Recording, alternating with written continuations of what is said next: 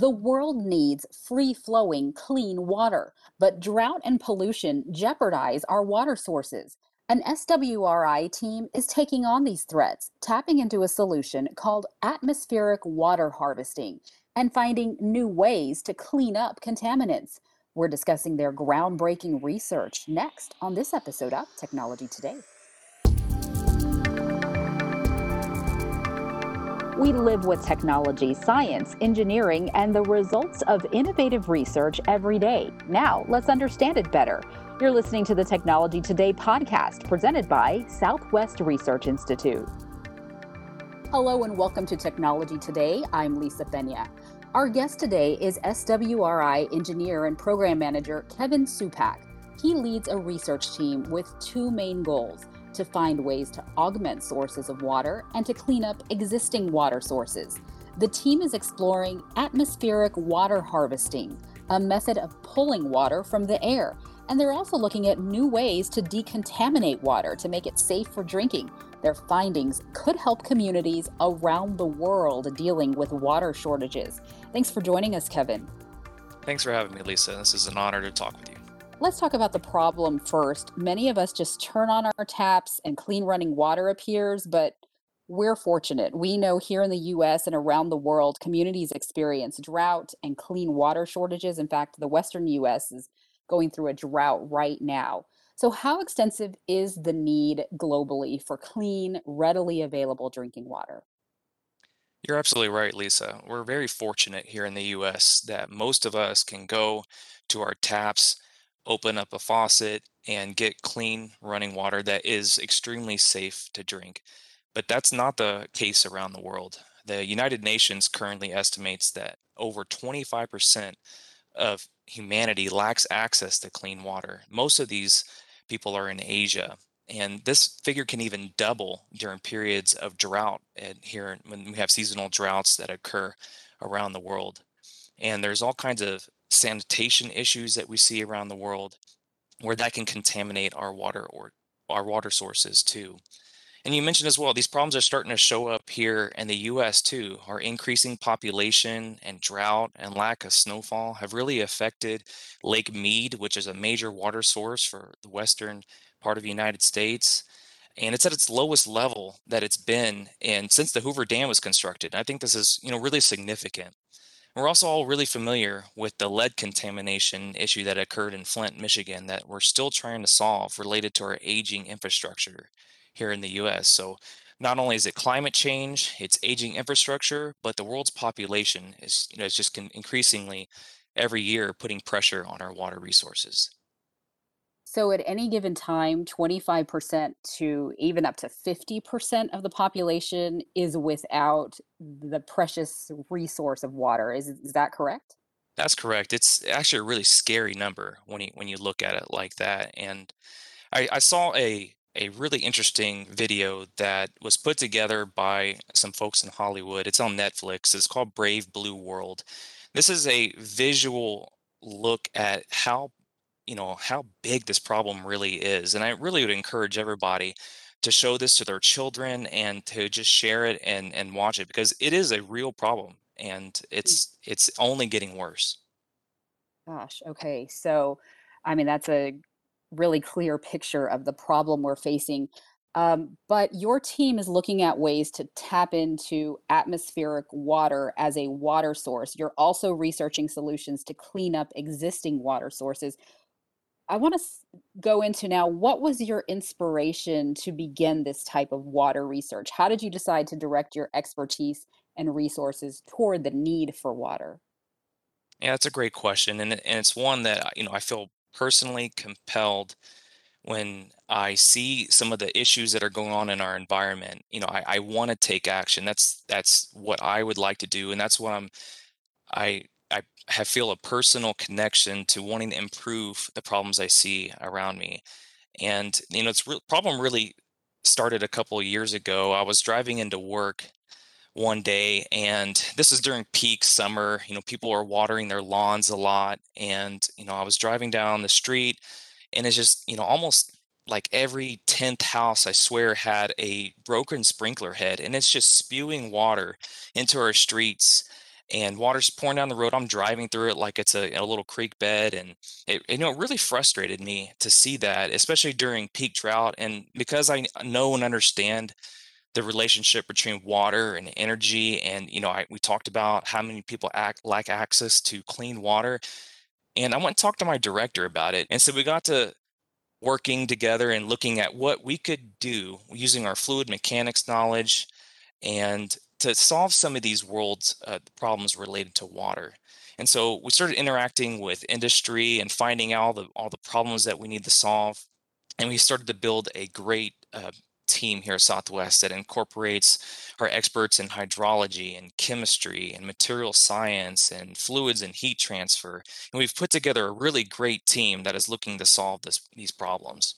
All right, so that takes us to atmospheric water harvesting, which is what your team is working on. And it's exactly what it sounds like, harvesting water from the air around you. Wow. Pulling it from the atmosphere to use for drinking, washing hands, whatever you need. Who knew that was possible? So, how does that work? Yeah, so there's water vapor in the air around us all the time. And water vapor is even in arid environments, even in the desert, and we can tap into it by condensing this water. And we're all very familiar with these processes. We see them, we see dew in the mornings on our windshields in our car, rain events that occur. These are all natural ways that we can get water out of the atmosphere.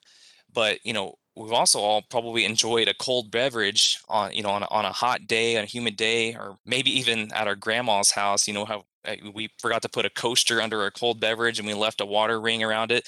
We are directly condensing water out of the atmosphere there. And we all may not know this, or maybe a lot do, but the air conditioners in our home today are atmospheric water harvesters. They are doing that day in and day out. And air conditioners in your home can produce on the order of like 5 to 10 gallons a day of water, any given day that we could use to help flush toilets, maybe to help water plants in our yard. And commercial companies have taken this type of technology and they're actually offering atmospheric water harvesting to communities in the US and communities around the world where people are using this technology to help bring clean water to areas they may not have had before. Well, the big challenge with a refrigeration based system, so having cold coils that condense water, is that when the humidity level gets so low, like in an arid environment, like in the desert, it basically renders these units inoperable. You have to drive the temperature so low that they don't work anymore. They don't produce water. And so what we're looking at is a second form of atmospheric water harvesting, and that's actually using a desiccant material to directly absorb water vapor in its gaseous form into these materials. And we're all familiar with desiccants, just like we're familiar with air conditioners. Desiccants are in our daily lives, like rice or the silica gel packets that you see in the equipment that you buy, or in shoes maybe that you buy too. And I think we've all had a chance, even some unnamed people in my house who've maybe dropped their phone in water, and they read online you can put your phone in a bag of rice and it'll absorb all the water, and that's true. It does. We're all familiar with desiccants and atmospheric water harvesting technology. And what we want to do is we want to augment the existing systems that we have in order to absorb water at all humidity levels, basically, in arid environments or humid environments. And that's really the goal of this research. Okay, so you are working with a particular desiccant, and can you spell desiccant for us? Desiccant, Desiccant. Okay, so that's a desiccant. And we're familiar with all the examples you named there. I guess I've never thought of gathering that water, like let's say from the dew or the cold drinks, and being able to use so much of it that you can wash your hands or take a drink of it. So that's really neat. That's an amazing technology there. So you're working with a particular desiccant. You talked about silica. And that seems to be your preferred desiccant to study. What is it about silica that works so well for this method? So silica is one of the most prevalent materials in the Earth's crust, and we use it every day. You see it in forms of sand. Yeah, it can be processed. It's from quartz, and it's It's just really readily available. There's a lot of commercial companies that make it, and like I said before, you see it in the silica gel packets that when you buy equipment. And that's really attractive from the standpoint that if we want to start gathering more water from the atmosphere, we need to do it in a cost-effective manner. Now, there are other materials out there that researchers are working on that are called metal organic frameworks, or MOFs for short. And these are engineered materials that are desiccants, just like silica is and just like rice is, except they're engineered to absorb a lot more water per the unit mass that we make it. But these materials are costing thousands of dollars per pound. I mean, this is they have high performance, but it comes at a cost, right? And so there's always an engineering balance between performance and cost. And so there may be a couple of markets here, but right now we're focusing on silica gel because we believe cost is a driving factor here. Okay, and so silica gel, you're talking about those packets in our shoe boxes, as you said. Hmm. Right. Okay, so when you use, what does this process look like, this technology? What is the size? Would this work as a unit that can be placed anywhere to retrieve water from the air? Yes, it actually could be placed anywhere. We could place it in arid environments, like relative humidities in the 20 to 30% range, which is typical of a desert, to very humid environments as well. And the novelty we're employing here is what's called a fluidized bed. And that's a fancy term for basically saying we're flowing air over small pellets, small pieces of this material, and it's essentially levitating in the air, and it's allowing that water vapor to get trapped more easily into those little pellets. Then we'll then heat those pellets after all the water vapor is absorbed, and then we'll take it through a temperature swing, just like an air conditioner would, to condense that water out.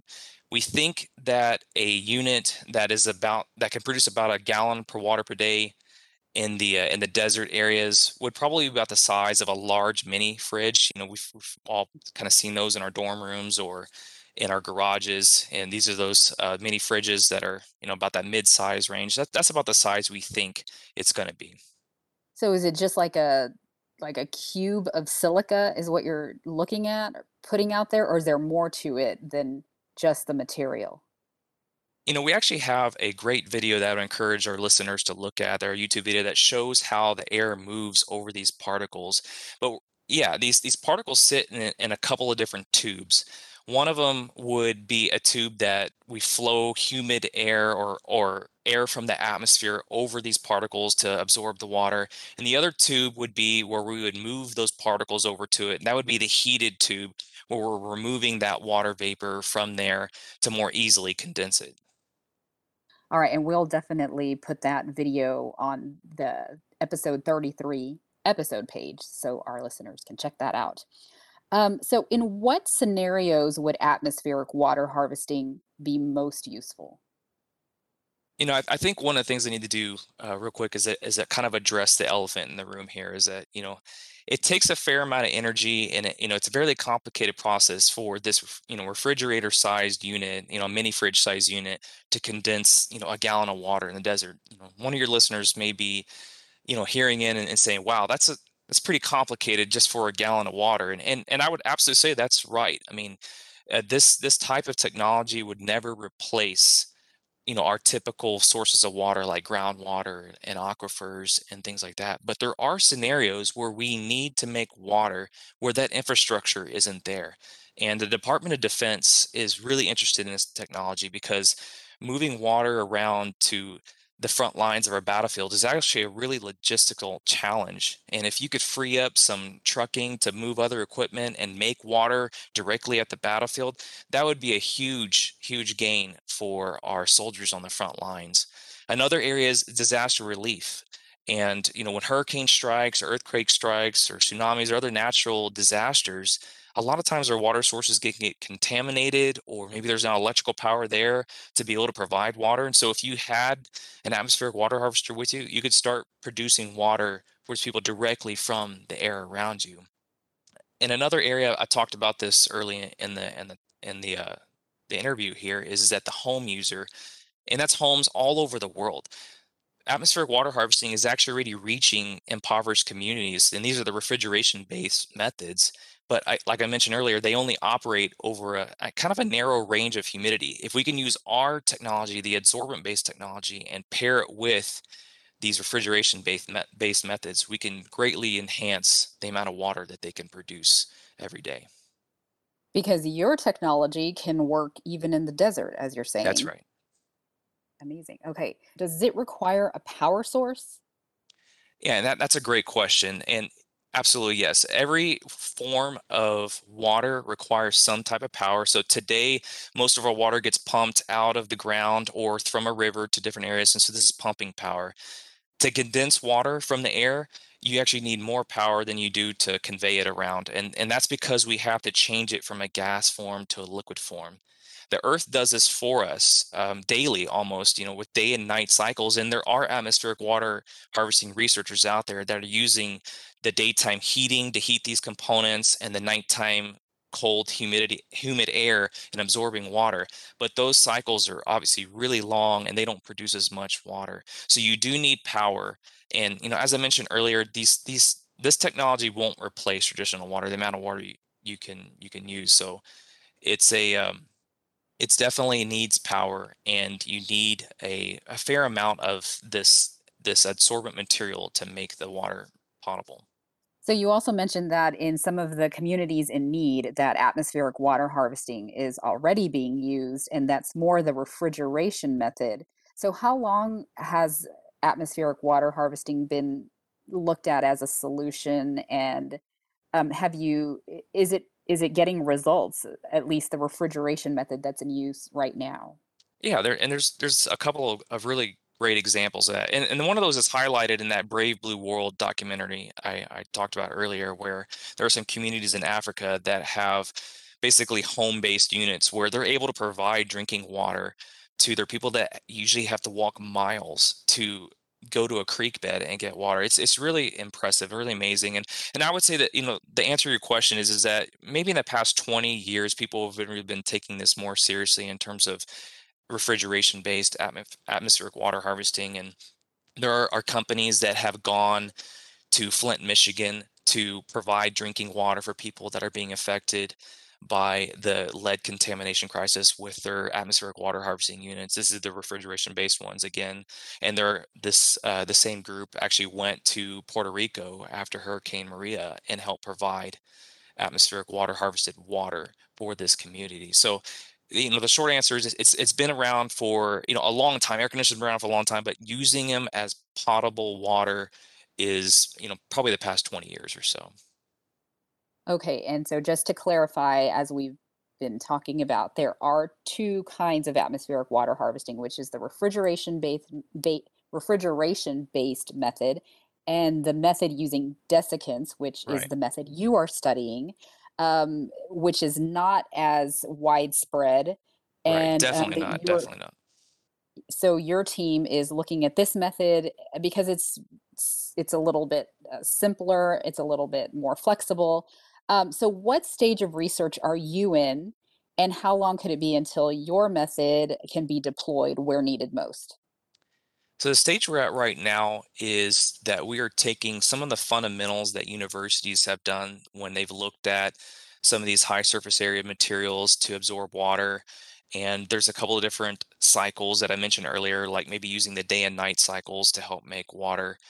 And what we're trying to do is put this in practical form, put it in so that we can take it on a pathway to commercialization. And we're currently at what we call the benchtop scale, which means, we're making water on the milliliters per day kind of production just to vet out all the different pieces of a adsorbent based atmospheric water harvesting system, which is the fluidized bed that I mentioned earlier, making sure we understand the variables and how we can scale that process to something that's usable, something that can make like 5 liters of water, a little over a gallon of water a day for an individual use. And we are currently designing that system right now, and we expect that system to be operating before the year end, so we can collect some critical data and take this data to maybe some commercialization partners or to work with the military or others to start deploying this technology. Okay, so we've touched on this a little bit already, but what are the limitations of water harvesting? So the limitations of, as mentioned earlier, the current water harvesting techniques, which is refrigeration based, is you need a high humidity environment for them to be effective. We're trying to greatly expand the humidity window to be able to operate in an arid environment or in a humid environment, or couple that together.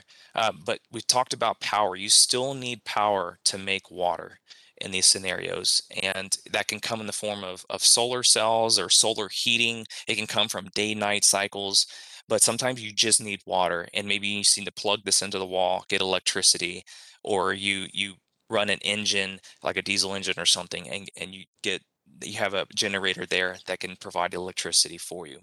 And I will say as well, somebody reached out to me recently and like, has anybody ever studied if you start absorbing all this water and providing water from the atmosphere, are you going to affect the climate? And that's a very valid question. And I'll answer it with that, people, we have traditional water sources that we're never going to replace. And it would take an absorbent amount of energy. I mean, a ton of energy to take all the water in the atmosphere, which is currently estimated to be more than the amount of rivers that we have in the world, and start condensing that. So we definitely don't want to get to the point where we're condensing enough water from the atmosphere that we're affecting rain and snowfall and things like that. So that's the biggest limitations I see right now. So there's a definite balance of tracking these units and making sure that it's not overdone. But when needed, it's a great solution, it sounds like. Absolutely. I mean, it's intended to augment sources when you don't have them, or it's intended to augment, disaster relief teams and maybe even really remote communities that just don't have access to clean water. It's a lifeline, I would think, for those communities. Absolutely, water is life, and I Yeah. think it is very precious. So, aside from water harvesting, you're also looking at ways to clean existing water sources to make these sources safe for drinking. First, what type of water sources are you looking at cleaning up? I think most folks are familiar with that. There's a lot of desalination that's going on in the world, and so seawater is an obvious source of water that we could tap into. We can't drink that right away. We've got salt in it. We've got other dissolved minerals in there. Brackish water is another term that's used that we are currently in San Antonio doing. There's a plant here that's making 10 million gallons a day of water where they're pumping water from what's called a brackish water reservoir. And this is kind of a mixture between seawater and fresh water.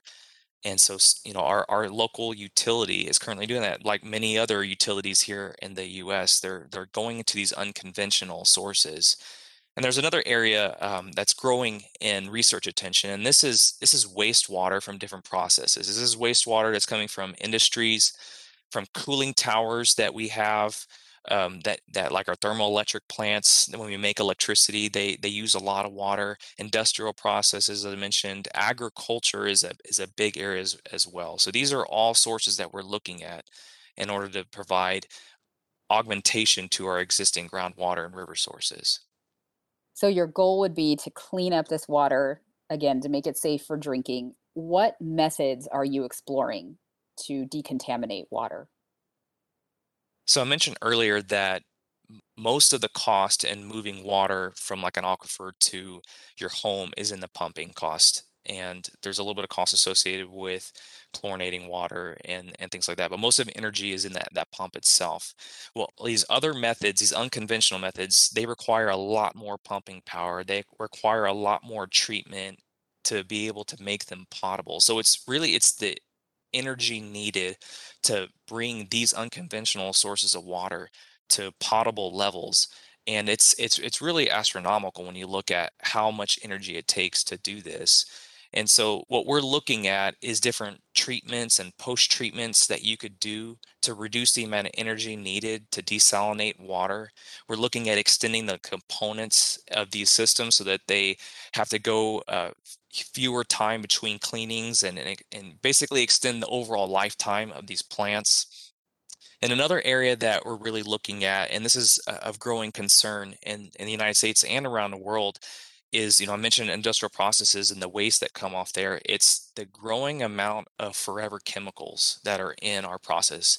A forever chemical is a chemical that doesn't naturally break down in our water supply like many other compounds do. And these chemicals have the names, people may have seen them in the news, called PFAS, PFAS, and PFOAs. And these are chemicals that come from us making nonstick cookware, making things like stain guards. They're even in the plastics and other repellent materials that repel oil and water and the takeout food that we order. And it's really alarming how much humanity is starting to affect our groundwater. And I saw a really disturbing article the other day that we're even finding these chemicals in breast milk. I think that should send red flags up Yeah. everywhere for people that, we need to start taking better care of the precious resource we have of water. So what we're doing, we're looking at developing more efficient methods. We need to reduce the amount of energy needed to clean this water. We need to just reduce the amount of energy to make these unconventional sources of water uh, competitive with the traditional water sources that we have. They may even be in the form of home-sized units too. Like maybe the individual consumer might want to buy some of this technology at their home if these problems can't be addressed at the municipal level.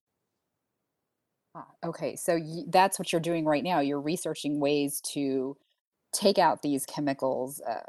So when you say a unit at your home, are you thinking something under the sink that you just turn on your tap and it cleans, which exists with reverse osmosis That's right. systems, but it'd be like a step up from that. I'm guessing. Right. Reverse osmosis can remove a lot of contaminants from the water, but there are some contaminants it can't remove. So we're looking at ways to efficiently do this. There are standard methods for getting these forever chemicals out, but they're really energy intensive. Some municipalities are starting to deploy these in heavily contaminated areas. These are areas like in Arizona and Minnesota and North Carolina, where these plants were making these kind of chemicals, or at military bases where firefighting foams were used to help train firefighters. These chemicals are leaching into our water sources there. So, we think that there could be a municipal level kind of technology where we can provide some more efficient ways of destroying these compounds. There could also be a home-sized unit too. Like I said, we put together a team. We're brainstorming all these different ideas on how to address these really critical problems. So again, two parts to your research here. One, the water harvesting, which we discussed in depth, and then the cleaning up our water sources, which is research that is just beginning, but yeah, the results could be phenomenal and it could really help, again, a lot of communities around the world. So you are taking on a huge global issue of this clean water shortage issue, and your team's research has the potential to improve lives, as we said. And I'm sure that's encouragement to continue your work, but what is your motivation? What drives you to continue this research? And that's a great question, and I'll try to stay off my soapbox as much as I can as I answer Go it. ahead. I have a feeling like I have a personal responsibility to take action here, and when I see a problem, I want to address it. And we're very fortunate that we live in a world where, for the most part, we have clean air to breathe and fresh water to drink.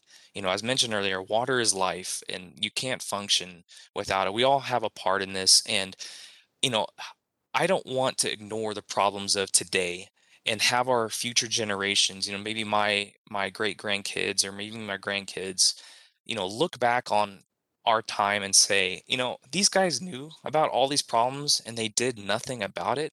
I mean, this is why didn't y'all do anything about it? I don't want our descendants to look back at us and say they ignored these problems. I want our future generations to have a world where they don't have to use atmospheric water harvesting just to get clean water to drink. I don't want a world like that. So we have the technology to start solving these problems today. We just need more people, more governments, more commercial companies to start adopting these technologies. And can we help with this problem at home through water conservation? Is there another way we can help with, I mean, this huge global issue? Yeah, that's a great question because we can all help. in this area. And I recently read an article, and I've talked a lot about, hey, go read this, go watch this video. I get really excited about this topic. I realize people probably don't have the time to go read all these things, but there was a really interesting article, if you had the time, written in the Economist magazine called Thirsty Planet. And this article really opened my eyes. I read this a couple years ago about how big the water problem is on our planet, how much contamination we have in other countries, and how this is just a growing issue as we increase our population. And this quote really stuck out in there that this author had in there. It says the best way to solve the world's water woes is to use less of it.